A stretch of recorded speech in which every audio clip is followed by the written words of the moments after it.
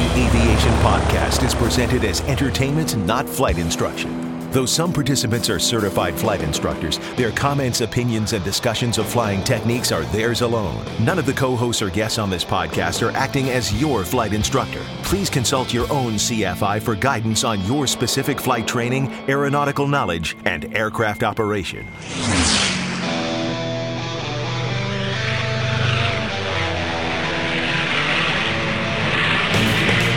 This is the Stuck Mike Avcast, an aviation podcast about learning to fly, living to fly, and loving to fly.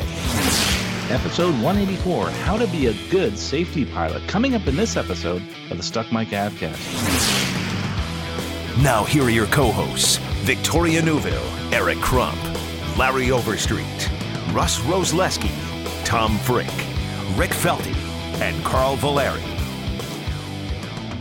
Well, folks, welcome to the Stuck Mike Avcast. We have a really interesting conversation today, and that's about being a good safety pilot. But before we begin that, let's do the pre-flight. I want to do a couple things up front here in our pre-flight checklist. Number one, our sponsor, aviationcareerspodcast.com. There's many courses out there. You can click on the courses tabs. And there's lots of tools out there to help you move forward in your aviation career. Resumes, cover letters, scholarships, and career coaching. Just visit aviationcareerspodcast.com and click on the courses tab there. Also, a couple of announcements today.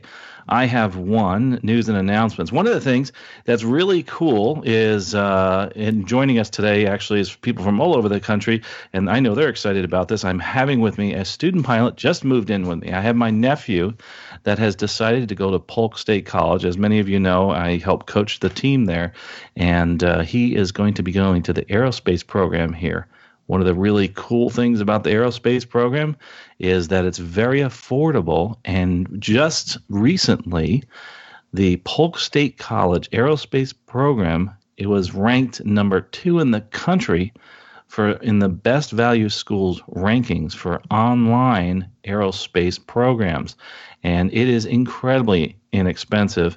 Lots of value there for as little as like $7,800 a year. You can work towards a bachelor's in aerospace sciences. And of course, Eric Crump is the director of that program, and he has been doing a wonderful job. He started this with only 7 people. I think they're up to about 340 students, have our own building now, and been attracting people from all over the country and now all over the world. We have a whole group from Brazil starting at the school. So it's a very exciting time for the college, and people are starting to recognize how affordable it is, and also the fact that they're getting a great education. So hats off to Eric Crump for doing that and sticking with the program. I know he had a lot of challenges. He would have liked to be on tonight to talk about it, but unfortunately he got sick. He got pneumonia. But anyway, he'll be on the show eventually. He's been so busy with growing this program, and it's really morphed into something that is awesome. It's not just pilots. It's also obviously people getting into management and drones and many different avenues such as mechanics, and who knows, a dispatcher license might be coming around the corner. Anyway, that's the announcements for this evening. And I also want to welcome to the podcast everybody from Tom Frick in Florida, Larry Overstreet in Wisconsin, Rick Felty is in Massachusetts, and Russ Rosleski is in Oklahoma. I hope I got all that correct. Hey, guys, welcome to the show. Hey, hey everyone. And it's so awesome to hear from you guys, because the last show we did was interviews from Oshkosh or AirVenture 2018, and I had an important thing personally come up. I couldn't get there. It was a bit of a challenge, but I followed you guys. Awesome pictures, great job, cool interviews, and it did look like an exciting time. There is a curse in my life about getting there. I will eventually be there. I know it. I'm no longer going to promise I'm going to be there. I'm going to try as hard as I can next year to get there, and I think all the things that I had going on in life will be straightened by then, and I will be able to get out there. So thanks for doing that, guys. It was awesome.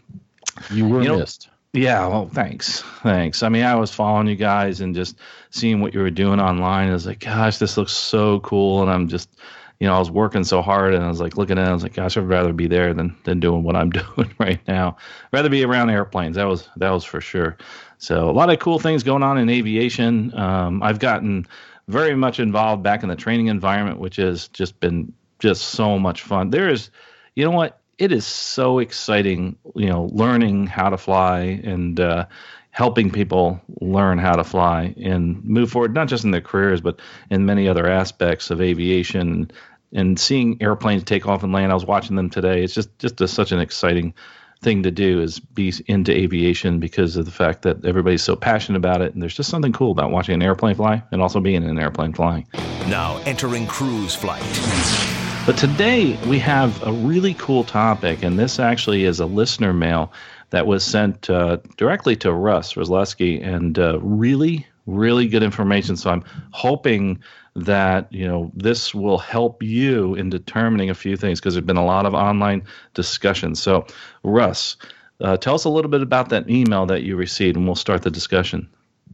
Yeah, you bet, Carl. So this was a listener mail, as you mentioned, from a friend of mine, Mike Farlow from Denton, Texas, who's also known as Aggie Mike 88 on many of the aviation forums. If you're on any of those, you might recognize that handle there. And we were having a very long and involved online discussion about safety pilot. And the focus on that discussion was primarily around what makes a good safety pilot, what are a safety pilot's responsibilities, what should they be doing, what should you look for when you're asking someone to be your safety pilot. And we'll kind of talk about some of those things. We'll set up some of the rules and stuff too.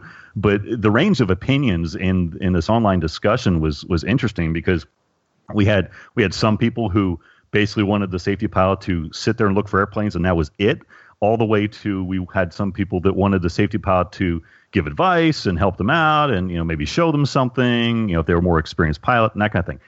The whole range in between. Of course, the important thing, which we'll talk about later, is making sure that everybody understands what the responsibilities are there and you have a discussion beforehand.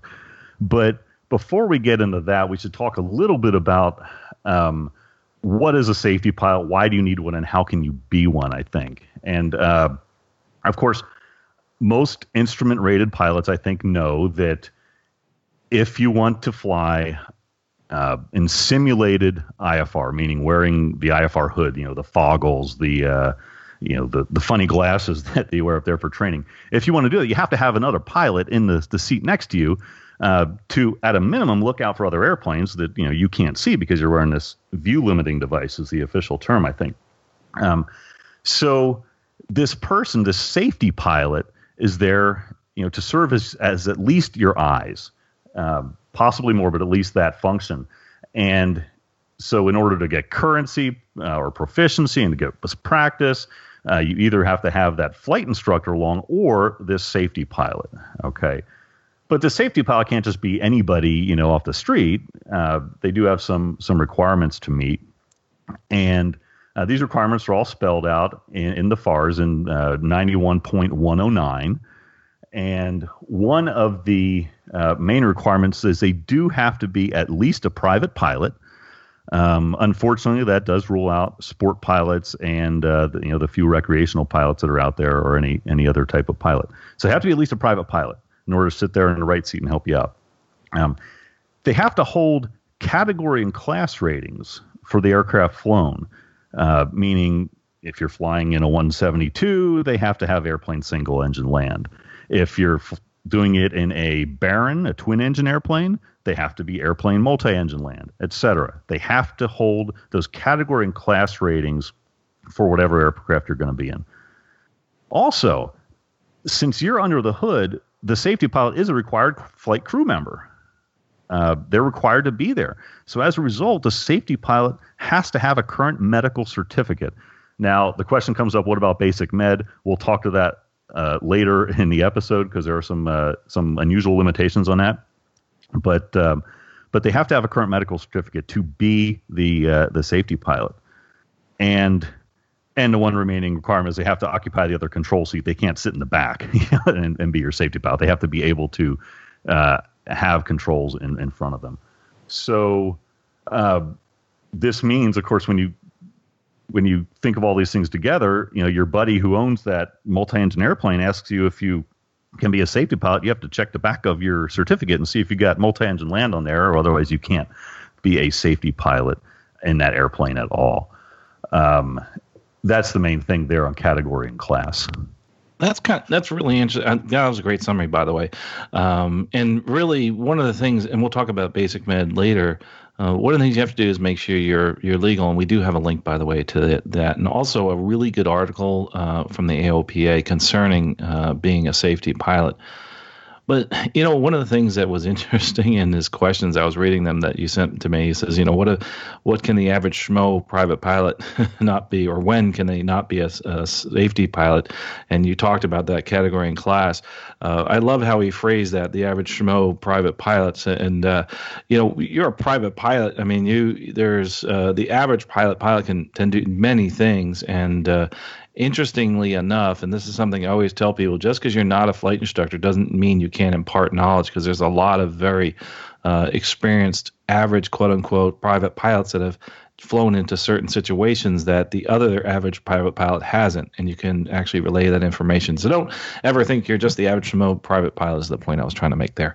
But one of the things as far as being a safety pilot, Russ, and that was awesome, the description, is really not only what we need to do to be legal, but also, what we need to do to have a successful flight. And a successful flight would include having a safe flight. So there's a couple things I think that are important, and then I'd like to hear from some of the other folks. And one of the things that obviously at work, we do a safety briefing anytime we get together, and we say, this is the first time we've flown together, so let's discuss, what we should expect. We're two pilots, and we need to go over who's going to act as pilot in command and actually fly the plane in case of an emergency, and what I'm here to do today, and what is our mission, or what are we trying to achieve, and go over certain things, like be upfront beforehand and say, hey, listen, I do something a little different than most, and this is what it is. And whatever quirks you might have, maybe you knock your head 2 times, and that means to put the gear down. I don't know, but those are the things that you have to get straight. And believe me, there's some kooky things that go on in the cockpit there. But those are the type of things you want to start with, is just a general briefing, and always, realize that you're leaving. There's 2 people in the cockpit now. We're talking a lot about cockpit resource management, almost like crew resource management. And, we're leaving the egos at the door. If there's a discrepancy, let's just move forward from that. If it's safety related, we always should go with the safest option between the 2 of us if we're discussing something. But there's more to being a good safety pilot than just that. And part of it, I feel too, and then I'll let some of the other folks chime in, I like to try to tell people, when being a good safety pilot, kind of think about your flight instructor also, and what the flight instructors you thought were good flight instructors, and maybe try to emulate them. You're not so much instructing, but you also need to sometimes say, hey, listen, you're a little bit off here. Did you know that? And those type of things. And those are the things that you have to really get out up front. What are you expecting from me as a safety pilot? Do you want me to point out every little thing? Do you want me to point out nothing? And as a good instructor, when you see somebody struggling, you don't nitpick. You start with, okay, let's start here with this one thing and try to do this right, and then we'll go from there. And just be patient, and that's really, really important. So patience. So that's kind of the things that I have there as far as what I like to see from a safety pilot. That discussion in advanced.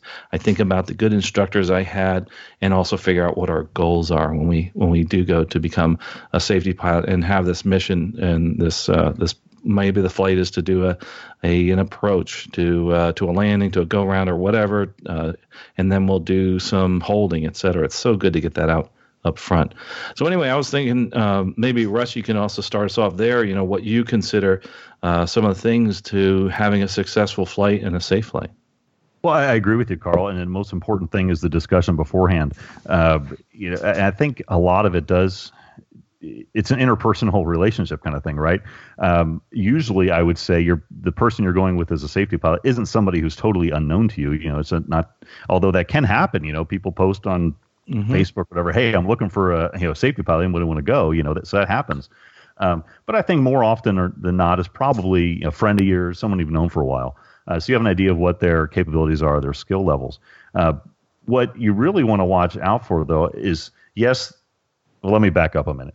Yes, you want them to look out for other airplanes. You want them to look out for possible hazards. Obviously, mid-air type stuff, or antenna tower on final, or something like that. If you're maybe a little off course, of course you want that stuff. But what do what more do you want? If you are a proficient IFR pilot, and maybe you don't. Maybe you want that person to, give you a hard time. Hey, you're 1 dot off course. What's going on? Or something like that. Or alternately, maybe you want them to let you go and see if you catch it. Those are the type of things that need to be discussed. Some other things you might want to consider would be, if the safety pilot feels that they need to take the controls for some reason. Either you've entered an unusual attitude, or there's a possible collision or some other safety hazard. If the safety pilot thinks they need to take the controls, how are you going to handle that? How, as a pilot, are you going to handle the person taking controls away from you, and how are you going to deal with that after the fact? Mentally, what do you think about what's your opinion of yourself, and then if they take the controls? So you need to have a little discussion about that. It may be, hey man, if you see anything that's going wrong and you need to take the controls, go ahead. It could be anywhere from that to please don't touch the controls unless I ask you to, or you're really afraid we're going to die. But you need to have that discussion. How about someone else? Tom, what do you think? Yeah, I agree with everything so far, and some of the other things that it's. You're right. It's sometimes hard to draw the line. Being a CFII, I'm training people how to do instrument stuff, and then to revert to a mode of just being a safety pilot, which I have done. It's like putting a different hat on. But having that pre-flight discussion is ultimately the most important. What are we going to do today? What kind of approaches are we going to fly? How are we going to fly them? Are we going to fly any holding patterns? Are we going to do any DME arcs? Are we going to do an RNAV, an ILS? Are we going to, fly a PAR? Or something, odd like that.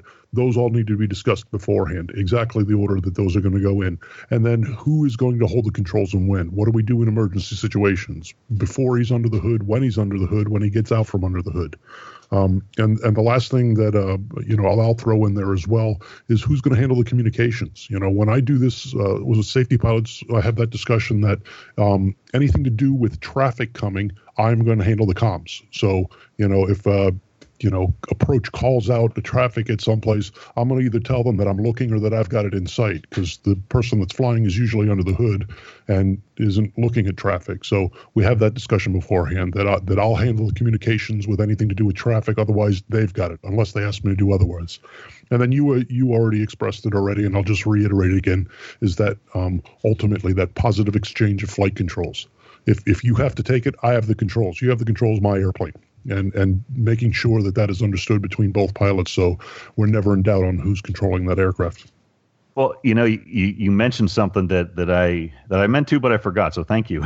It was definitely the difference between a safety pilot and an instructor. I mean, an instructor is qualified, trained, and experienced, sitting there watching everything that's going on. Safety pilot may or may not be as experienced and trained.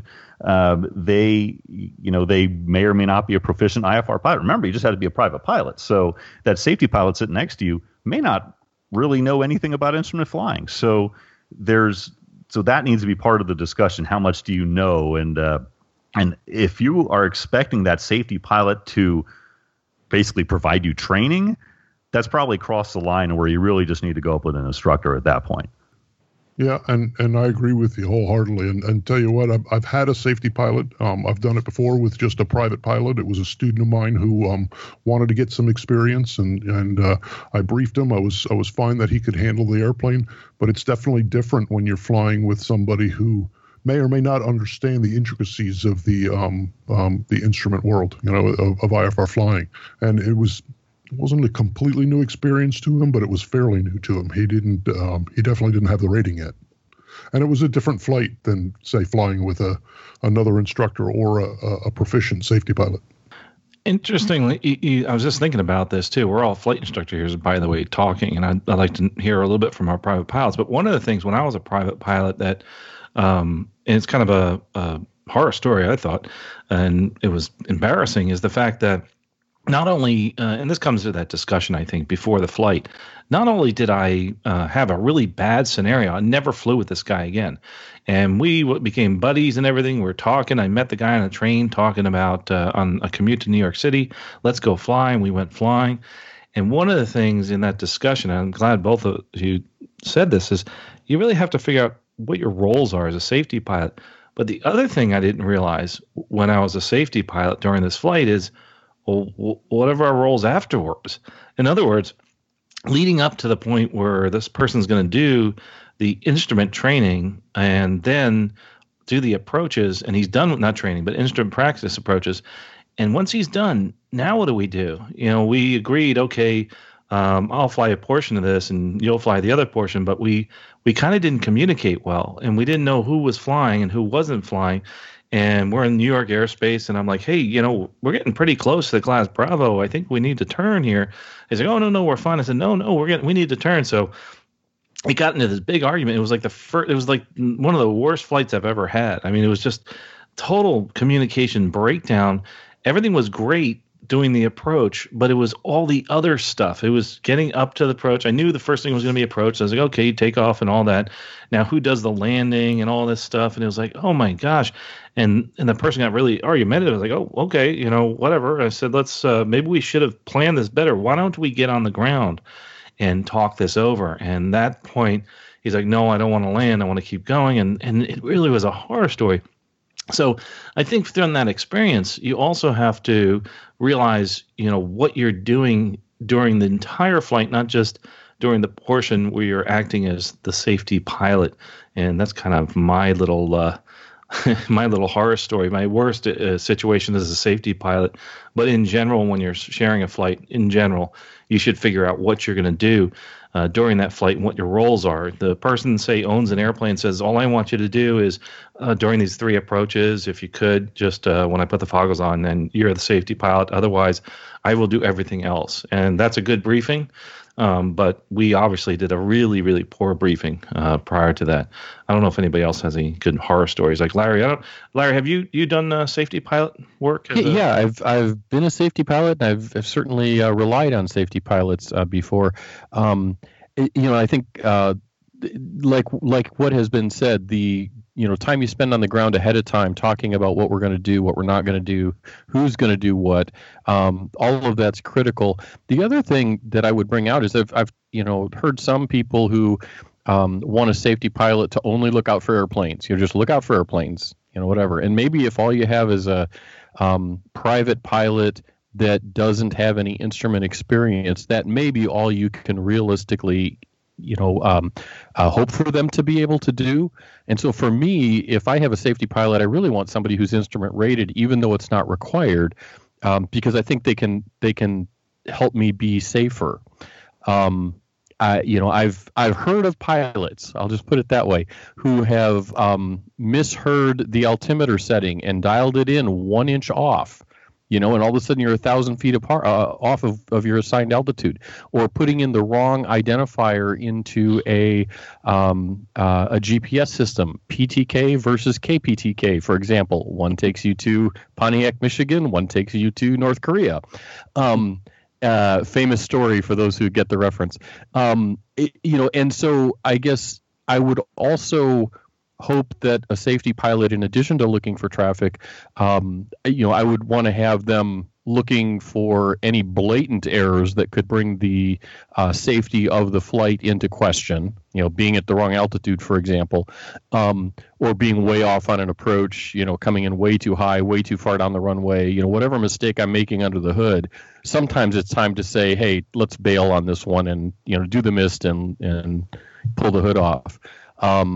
And so, I guess it's useful to realize that there are a lot of things that can contribute to safety or the lack of safety besides just not hitting another airplane. Right.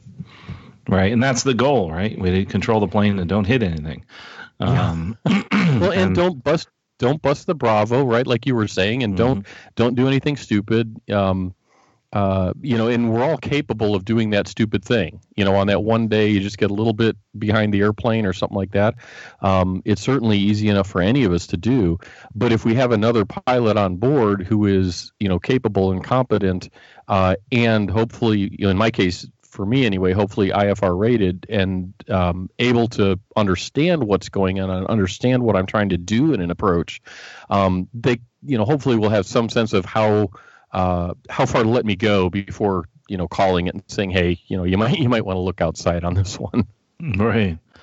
Another thing you just reminded me of, a lot of folks have some older airplanes, and I know I was involved in the situation when I started out as someone asking me to go fly. And I'm kind of curious what other people have done in this situation and what the actual regs say. Some of the older airplanes have some of those, those throwover yokes, and there's not dual controls. Sometimes, and I'm sure some questions must come up about this, what do we do in that case if we just have one set of controls and there's not another set of controls? So maybe one of our instructors could answer. Like, Tom, what do you think in that situation? I believe you got to have two sets of controls. If you have one set of controls, it's got to be a throwover. Right. Okay. Yep. I think isn't that 61 or 91-109? Yep, 91-109. Yeah, it is in there. Yeah, you can't use it with a single throwover. No. Here we go. A single yoke aircraft may not be used unless the single engine airplane is equipped with a single throwover control wheel. The safety pilot determines the flight can be conducted safely. Right. That's And that's essentially an older Bonanza or maybe Debonair or something like that? Yep, exactly. Okay. It was a Bonanza. So you can actually do it. So it's just that you have to determine whether it can be done safely, and it has to be a single, throwover control wheel, I guess is the best way to say that, right? And that's one of the things you have to do. And the person that's manipulating the controls has to be obviously at least a private pilot with a category and class in that aircraft, which we already determined. It's kind of redundant, I think, but it's that's one of the things that I you come up with that question quite a bit. It's like, you usually need dual controls, but in this case, you can actually do it under 109. So kind of a cool thing, little side note there. So, but there's a lot of other kind of interesting things that go along with being a safety pilot, and it really is important to realize that we talked about communications beforehand, and one of the things that I think we are remiss to do as a safety pilot is the conversation after the flight. And I think that's really something that we need to talk about a little bit, because again, I go back to, what was my instructor doing, and what kind of feedback really does the person want me to do as a safety pilot? Hey, I saw this, I saw that. I play a little game. I just a suggestion. You don't have to do this, but I have a fun little game, and what we do is we put on a sheet 1 through 10, and we start a timer, and I'll tell the person, be as picky as you can, and you write down 10 items, and let's see how long we can go with me being able to fly without getting to 10 items that I mess up. So little things like being, you were 100 feet off your altitude, you were 2 dots to the right, you didn't make the proper call, you made the call but you did it improperly, or you didn't use the right tail number, you set your altimeter incorrectly, and that can be a lot of fun. In some cases, you can go a good 15 minutes. Some cases, you can go the entire flight without having 10 items. And then so what I'll do is I'll ask them, okay, when we get to 10 items, call out 10 items reached and write down the amount of time. And that's our little game. And sometimes you don't get to 10 items, which is cool. But I think it's something just fun to do. I don't know. Does anybody else have something like that they do? I was just kind of curious. Or am I the only weird one here? Well, yes, but yeah. Wow. Did I say walk right into that one? Jeez. How embarrassing. Yes. So what other things do you do, Russ? No, that actually sounds like a pretty fun game. I might start doing something like that. I like that idea. But you can do things like that. I think that's quite important. That's for sure. So what else do we have on the questions from this? I want to make sure we get through all this. Oh, I'm sorry. I wanted to add into, because like you were saying about being remiss about talking about the flight after the flight. Being a flight instructor, I make sure that every one of my students, that we have a conversation before we get in the plane, that we get out of it when we get out of the plane, and we talk about it. And normally I ask all of my students the same three questions I want them to answer after the flight. What went good today? What went not so good today? And what are we going to work on next time? And I want them to evaluate themselves and see how close they are to the evaluation I'm about to give them as well. And we go through that. And then we go through the steps of me evaluating how their flight went for the day. And then I usually ended up with, okay, I got to spend time hammering you and evaluating you today. Now I want you to evaluate me. What can I do better? How can I explain things better? How can I go through?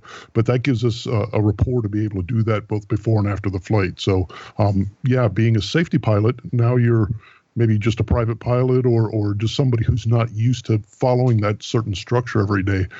I can add into that it's very, very important for having a brief before a flight and a brief after the flight. It carries so much value for anybody that's at the controls of an airplane. That's a great point. And one of the things I like to do is have the three main things I need to work on, because those, if I have a list of 20 things, it's just not going to sink in. So I usually ask somebody, hey, what are the three main things you can see I'm doing wrong, or that I can improve? Not so much wrong, but what can I improve? What are the top three things? And they'll say, okay, you need to do this, this, and this. And then the other 25,000 things, you should probably look at later. But the top three are this. And what's really cool about aviation, by the way, is there's always three things. There's something you could always do better. Having a perfect flight is incredibly difficult. I think in past 20 years, I don't think I've had one perfect simulator ride, except maybe one I did. And the instructor said that was just perfect. I don't have any comments. Let's go. But that's very, very, very, very rare. You can always learn something. That's for sure. But anyway, good addition there. Thanks. But Russ, I'm trying to figure out what were the other questions so we make sure we get all his questions answered. Well, I think the next topic we need to go into is, how does safety pilot time get entered into the safety pilot's logbook, and does it get entered, and under what conditions? And that is a big issue. It's huge because as the person who is, as the pilot who needs the safety pilot, why am I having that safety pilot? Well, because I need instrument currency, right? Generally, that's the reason. But why is that safety pilot doing it? Well, one of the most common reasons is because that safety pilot can log the time. So, everybody wants to build time, man, especially now. Everybody's, hurrying to get the time so they can get the jobs, right? So, but it's always been this way that, a lot of people will, they'll go fly to lunch and one will be safety pilot for the other and vice versa. So, they either cut the cost in half or, log more time, that kind of thing. And you can do that. But there are some very certain particulars here that need to be followed, okay? Because what we're really talking about here is logging piloting command time, okay? Mm-hmm. There's a very basic misunderstanding that a lot of pilots have, and there's a difference between acting as PIC and logging PIC time. And you can search acting versus logging PIC on Google and you'll find a million discussions about this, but it's still not that well understood.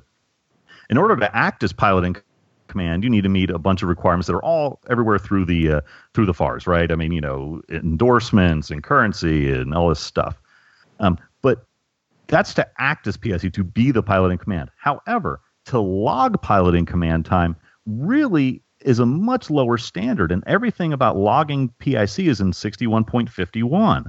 And all that requires is that you're at the controls of an aircraft for which you are rated. Rated meaning what's on your pilot certificate, category and class. Nothing about endorsements, currency, nothing like that. So this is where things get a little bit complicated, because we said that you can be a safety pilot, right? Yes, you can be a safety pilot with just category and class ratings, have a current medical, and be at least a private pilot. We already talked about that.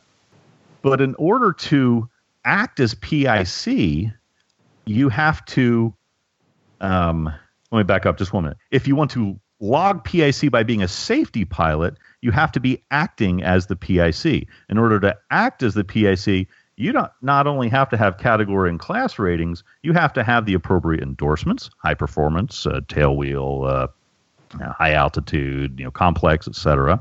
You have to be current in all regards, landings and such, flight review, whatever.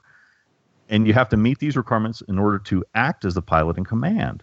Now, when you are serving as a safety pilot, if you agree to act as the pilot in command, you are a required crew member. You can log the time as PIC.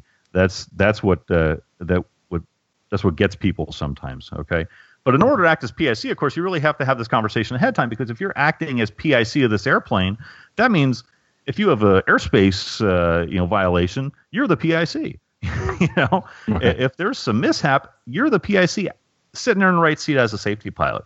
So it isn't quite as easy as just jumping in the airplane and going. You need to really think about this.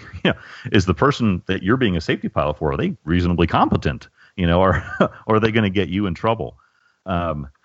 If you don't meet the all the currency requirements, the endorsements, high performance complex, etc., those things, then you can still be the safety pilot, but you can't act as pilot in command, which means you can't log pilot in command time. You can, however, log second in command time if you wish. Okay, now second in a command time in a Cessna 172, it's total time, so I guess that helps. But it's certainly, SIC in a 172 is maybe not that as impressive as some other categories, but it is a way to accumulate that time as without meeting the currency and endorsement requirements.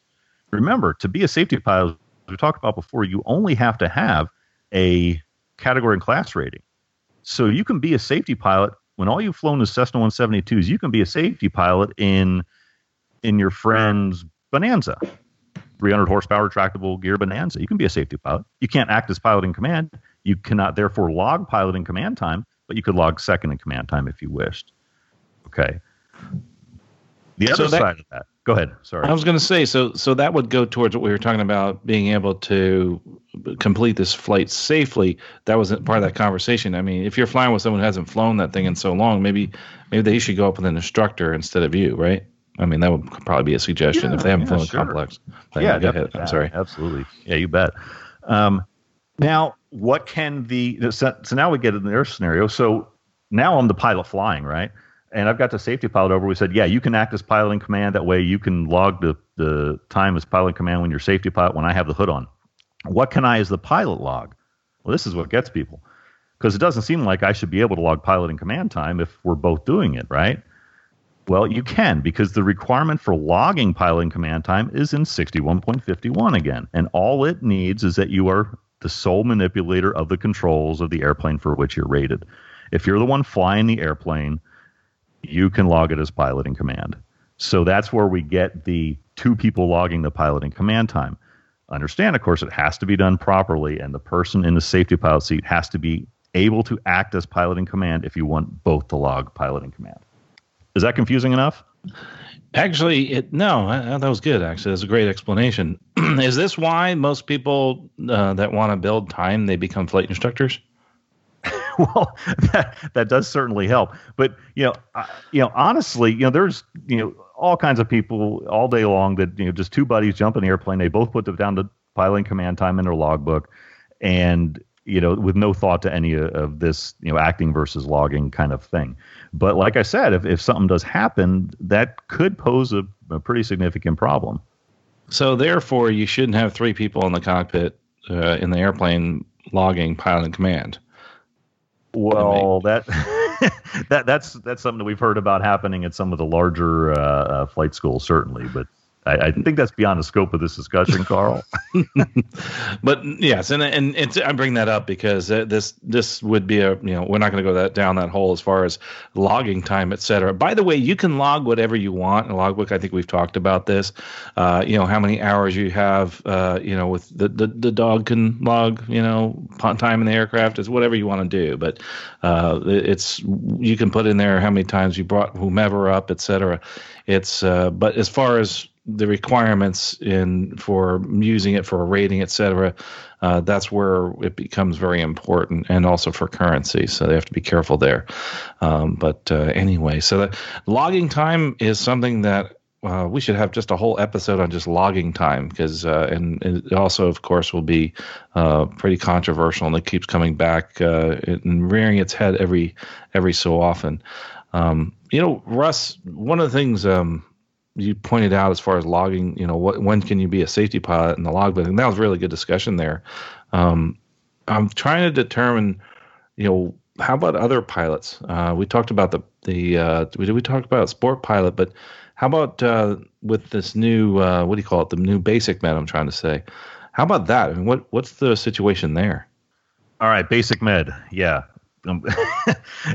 Is that opening if you weren't confused enough by the last couple minutes, this might do it. So basic med's a weird thing, okay, because the way the law was written, and the law was written by Congress, basically, and the FAA, to save having to send it out for public review and comment and such, they basically implemented exactly the way the Congress wrote it, which was that under basic med, you're allowed to act as pilot in command. Okay, that's very important, and we just talked about acting versus logging, right? So under basic med, that only applies if you're acting as pilot in command. All right. In order to act as pilot in command as a safety pilot, you have to meet all the currency requirements and endorsements and such that we talked about a few minutes ago. Okay. So if you are operating under basic med and you are able to act as a pilot in command as a safety pilot, meeting all the currency requirements, et cetera, and you agree to take responsibility for the flight, then you're okay. If you're operating under basic med and you don't meet the currency requirements or you don't meet the endorsement requirements, you can't act as pilot in command. Therefore, you can't serve as a safety pilot because a safety pilot is a required crew member, and basic med only applies to acting as pilot in command, not to other crew members. This seems really convoluted and kind of circular a bit. There is a great short article on the AOP website we'll have linked that kind of spells this out because it is confusing. How about an example? Like if you're operating under basic med and you've only flown a 172, now can you go in your friend's Bonanza and be in safety pilot? How about that? No. Okay. No, that's you can't. because you don't meet the currency requirements and endorsement requirements to act as pilot in command. Therefore, you are merely another required crew member, and basic med does not apply to other crew members. Gotcha. Okay, yeah. Perfect. Yeah. So how about other issues? We talked about, and that's actually a pretty good explanation on the basic med. I like that, and we're going to definitely have a link to the article there. How about other things with your safety pilot friend? Say you're acting as safety pilot, and you say, okay, when you're safety pilot, you can share the expenses only during the time you're doing safety pilot or whatever, depending on whatever agreement you have. So how about that? How about sharing the time and the money for the flight? How can we do that? Yeah. So the money thing. All right. If it's two friends that are flying to lunch and they want to split safety pilot duties and whatever, then splitting the cost is fine. They're pro rata share, just as normal private pilots can do, right? But I've also sometimes read the question, as to, here I am, an instrument pilot, and I need a safety pilot, and the safety pilot is going to be logging the time. So should I expect money from him? Should I charge him to be the safety pilot? And then the other question, should I pay him to be the safety pilot? Well, that's less of a FAA regulation issue, but more of a interpersonal issue. If I'm needing the safety pilot, I'm not only not going to expect them to cough up any money for gas, I'm probably going to buy them lunch when we get there. I'm the one who needs his services, such as it is. So the other questions, along that line of thinking, to me seem kind of silly in a way. Mm-hmm. I don't know what the other hosts think here. Yeah, as far I was just thinking, you're getting compensated for that flight, right? And so do you need a commercial license to be compensated? If you're being compensated for the whole thing, you might be it might be kind of interesting, a situation there. But what is the pro rata share of it too? I mean, how do you determine that? So I don't know. Larry, I know you do a lot of flying, and you mentioned the safety pilot thing. How do you actually split up your time and pay for that flight? So any time I've either been a safety pilot or had a safety pilot come along, the person who was, I'll say, in the left seat, not the safety pilot, the one who needed the safety pilot, if you will, always picks up all the expenses for the flight. And if it's an out and back and you trade around and I'm your safety pilot and then you're mine, we just look at the hobs, write it down. You pick up the leg that you flew, I pick up the leg that I flew, and we don't mix it up. And that's just, one of many ways you can do it. There's nothing right or wrong about it. But that way, this is your flight. It's your takeoff. It's your landing. It's your approach. It's your screw up and have to do a missed approach, or it's mine, either way. And you pay for yours. I pay for mine. I come along for you. You come along for me. And, I don't know, maybe one of us buys lunch or something like that. But try to just keep it simple. Larry, that's a good idea. I mean, that's what we do with the airlines, right? I mean, it's your leg or my leg. We never change in between. It's very rare. Actually, there is an instance, I know, and there's probably airline pilots listening, yes, that there are certain landings that only the captain can do. So you do have to switch who's pilot and commander or who's actually flying. But in general, you always are doing, you say, okay, this is your leg. And this is your takeoff, this is your landing. And I love that, because then you record the Hobbs time, say you don't have to shut off the engine, record the Hobbs time. Okay, it's your plane, now you go fly. Sometimes you get out, you have lunch, and now it's your turn. So keep it simple. I like that, Larry. Great advice there. But anyway, gosh, this is a lot of information here, and a lot of really complex information, a lot of opinions that were for sure online, and lots of good articles out there.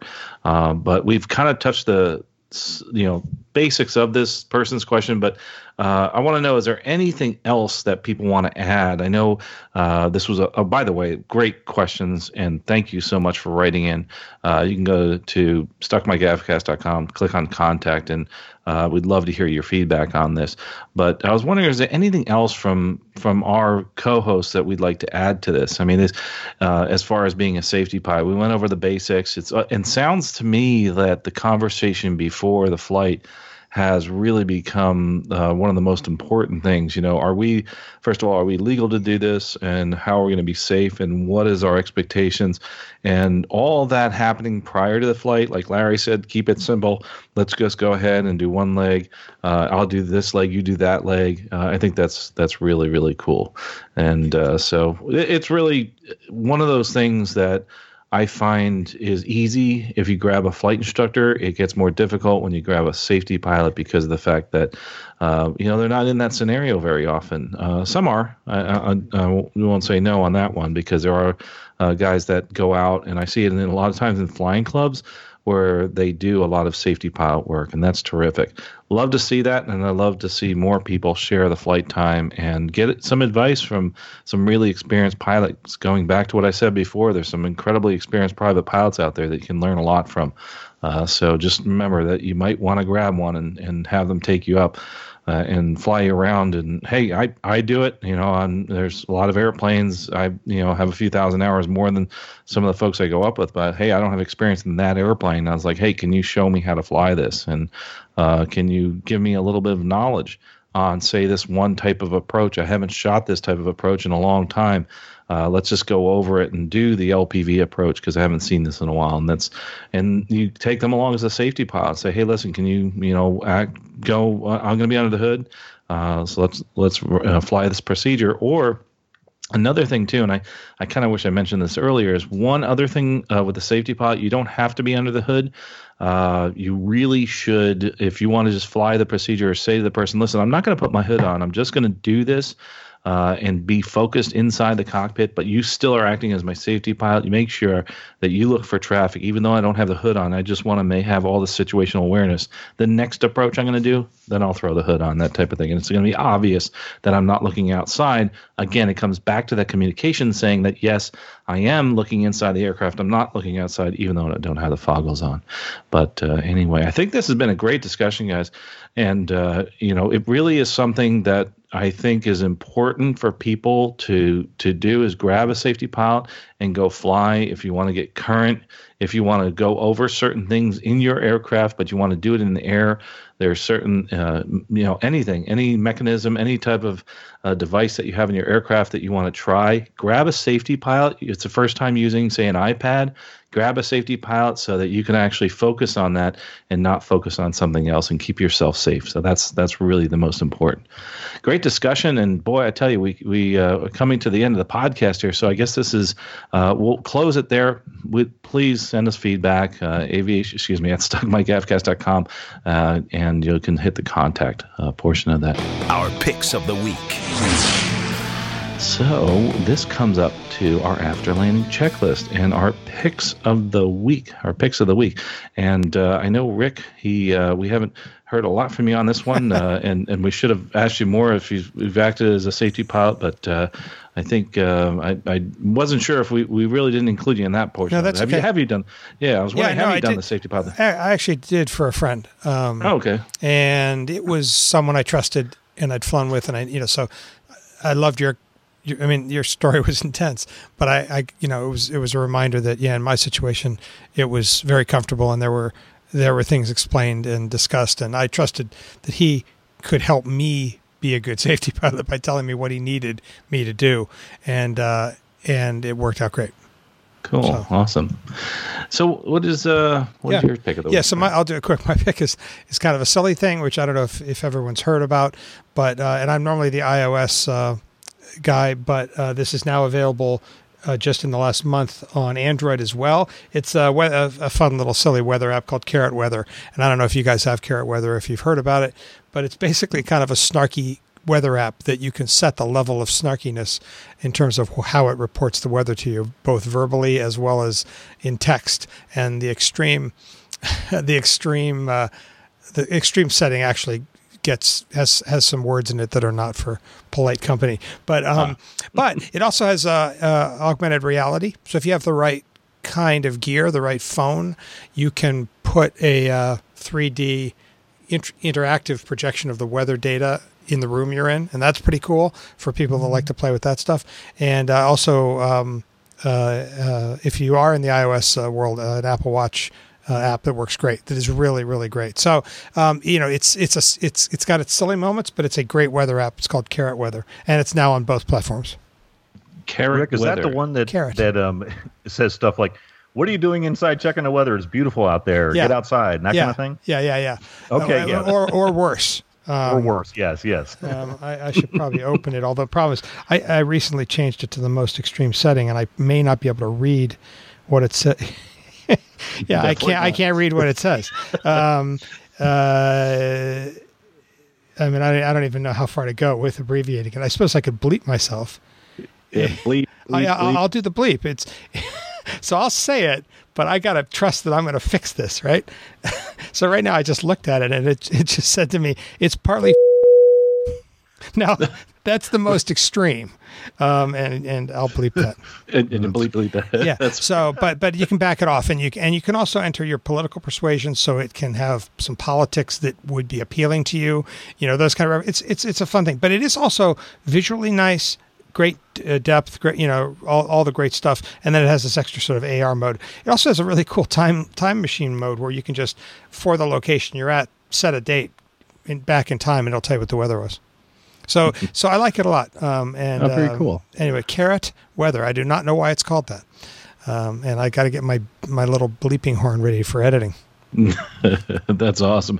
Well, thanks for that one. Yeah. I love any kind of weather apps. That's as pilots we love weather apps. But anyway, Russ, what is your pick of the week? Oh, so my pick of the week is a book that I read recently. It's called The Da Nang Diary. It's a forward air controller's gun sight view of flying with SOG. And SOG, of course, is an acronym that I temporarily have forgotten what it means. But it was a book written about one pilot's experience as a forward air controller directing ground attacks and such during Vietnam, of course. And I'm actually not really big on military history type books. I know a lot of people are. Maybe because I was in the military, I had enough of it. I don't know, but I'm not really big on that. But this one was really, really interesting from a flying perspective. Flying the OV-10 Bronco at low altitudes and some of the problems that they faced and the missions they had. It was really a great read. If you just like flying in different types of aircraft or flying in very unusual environments, or if you are big on military history and Vietnam specifically, this would be a good read. So again, it's called the Da Nang Diary, and it's on everywhere, Amazon and your library and everywhere else.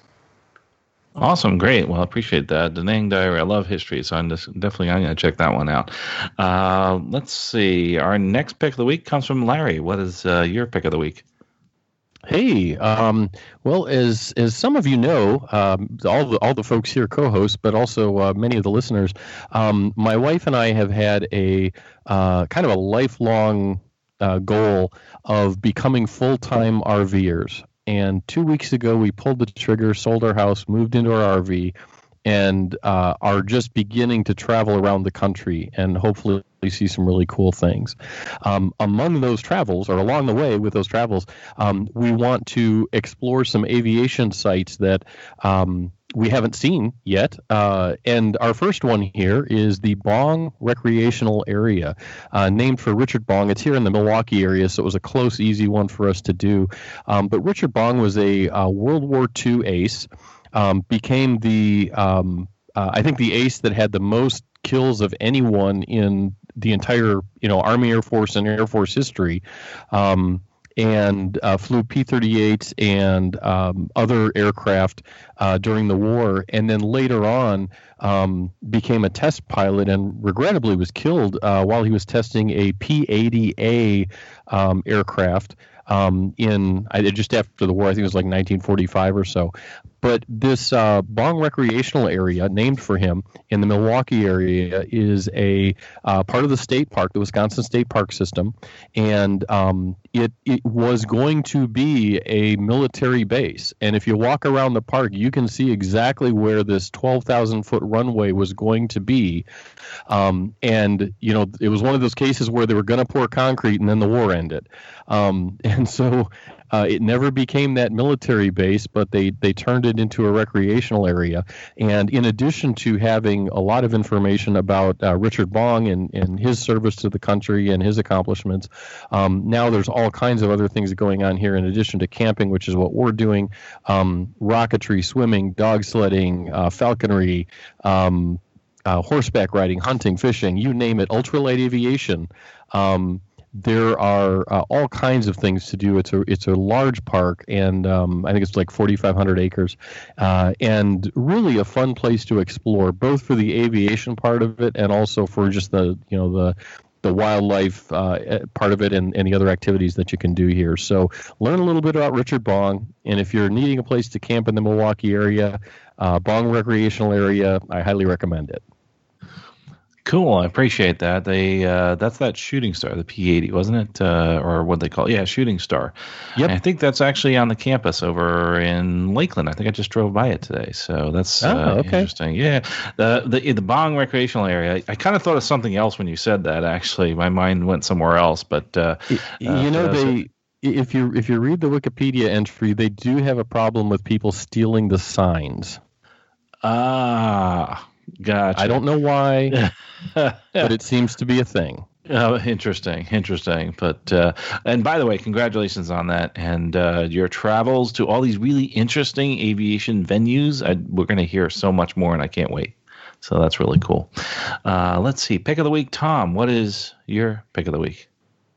Yeah, so I'm, kind of always in teaching mode, and it occurred to me, I wanted to put in the Flight Plan Go app. Now, flightplan.com is a huge website, and lots of people use it to file their flight plans, and it's full of all sorts of resources and really easy to use for those that are familiar. But the Flight Plan Go app is one of those things that I sometimes recommend it to students who are kind of on the fence about what kind of EFB they want to use, and this is something that's free that they can kind of play around with and see what some of the features are that they would get in there. And it's more robust even beyond that, so if you haven't played with this thing, try it out sometime. It's really kind of a cool app. I use ForeFlight a lot, and that's what I use at work and in some of the charter stuff that I do. And but this particular app for a free app is pretty cool. And for GA pilots who are getting into this and trying to figure the way through it, it's a cool place to start. So I'll throw that out there. Oh, awesome. I appreciate that. And let's see, who else? That would be me for a pick of the week. I actually was going to do one, but I changed mine to something that's related to something in the news recently outside of aviation and football. And how does football convey to aviation? Well, there's a place called the Central Florida Aerospace Academy. It's right on the campus at Sun and Fun, and this is an amazing academy. We talk about trying to get different people from different backgrounds into aviation. Has over 50% at the time. I don't know if right now, but this is about a year ago, of the students were females, trying to get females into aviation, obviously in aerospace. This was set up by the James C. Ray Foundation, and the funding there comes from that. But the reason it has to do with football is recently a local graduate, and this is through the Kathleen High School system, a graduate, I should say, of Kathleen High School, went on to do something really amazing in football. That was Ray Lewis, and played with the Baltimore Ravens, and hats off to him. And he came from Kathleen High School, and he's just an amazing Hall of Fame individual, just an amazing athlete. But his coming from that area, it was a very challenged area, and making it all the way through was very inspiring for me to look at, the local area and what they're doing here at the Central Florida Aerospace Academy, and an inspiration from him, but also an inspiration to all these different students and instructors that work at CFAA to move people forward that may never have gotten this opportunity. And through the foundation, through the funds, through the scholarships, they have been able to come out of a very challenged area and move forward to a career in aerospace and aviation, and have a life that they never dreamed of. And I think it's really cool to watch these young people move forward. Really cool. They can actually dual enroll into certain schools, especially at Polk State College, and they can get some of their classes done. May even come in as a sophomore. So neat place. Check it out, the flycfaa.com, and that's over there from the campus over at the Sun and Fun campus, and that's why I mentioned it too. It had the shooting star there that's on the front of the campus. Really cool, really awesome looking. Well, I guess that's it for us. We really appreciate the comments and suggestions, especially emails like this. Hats off to Aggie Mike, I guess we'll call him, Aggie Mike 88. Just really appreciate the fact that people listen and really challenge us with these questions. And if you have questions like this, don't forget to ask. Also, another thing too, don't forget to talk to your flight instructor about these issues and say, hey, listen, I heard this on the Stuck Mike AvCast, and I really want to discuss it with you. And I wonder what your feelings are. And it's good. It's challenging for us as flight instructors, and it's also challenging, for everybody, all the safety pilots out there. And grab somebody and say, hey, I want to be your safety pilot, or I want you to be my safety pilot, and let's go do some approaches, and let's go have some fun in the airplane. But of course, the most important thing is to really be safe out there and constantly be learning, so that we can continue to have this great love for aviation continue. Well, folks, we'll talk to you next episode, and safe flying. You've been listening to the Stuck Mike AvCast. Members of the Stuck Mic Avcast may receive compensation for products or services mentioned during the podcast. Compensation may be received in the form of, but not limited to, referral commissions, free products, or service trials. Our opinions and views are never influenced by any compensation, and you should always perform your own due diligence before purchasing any products or services mentioned during the show. The Stuck Mic Avcast is an aviation podcast and a Valeri Aviation Corporation production.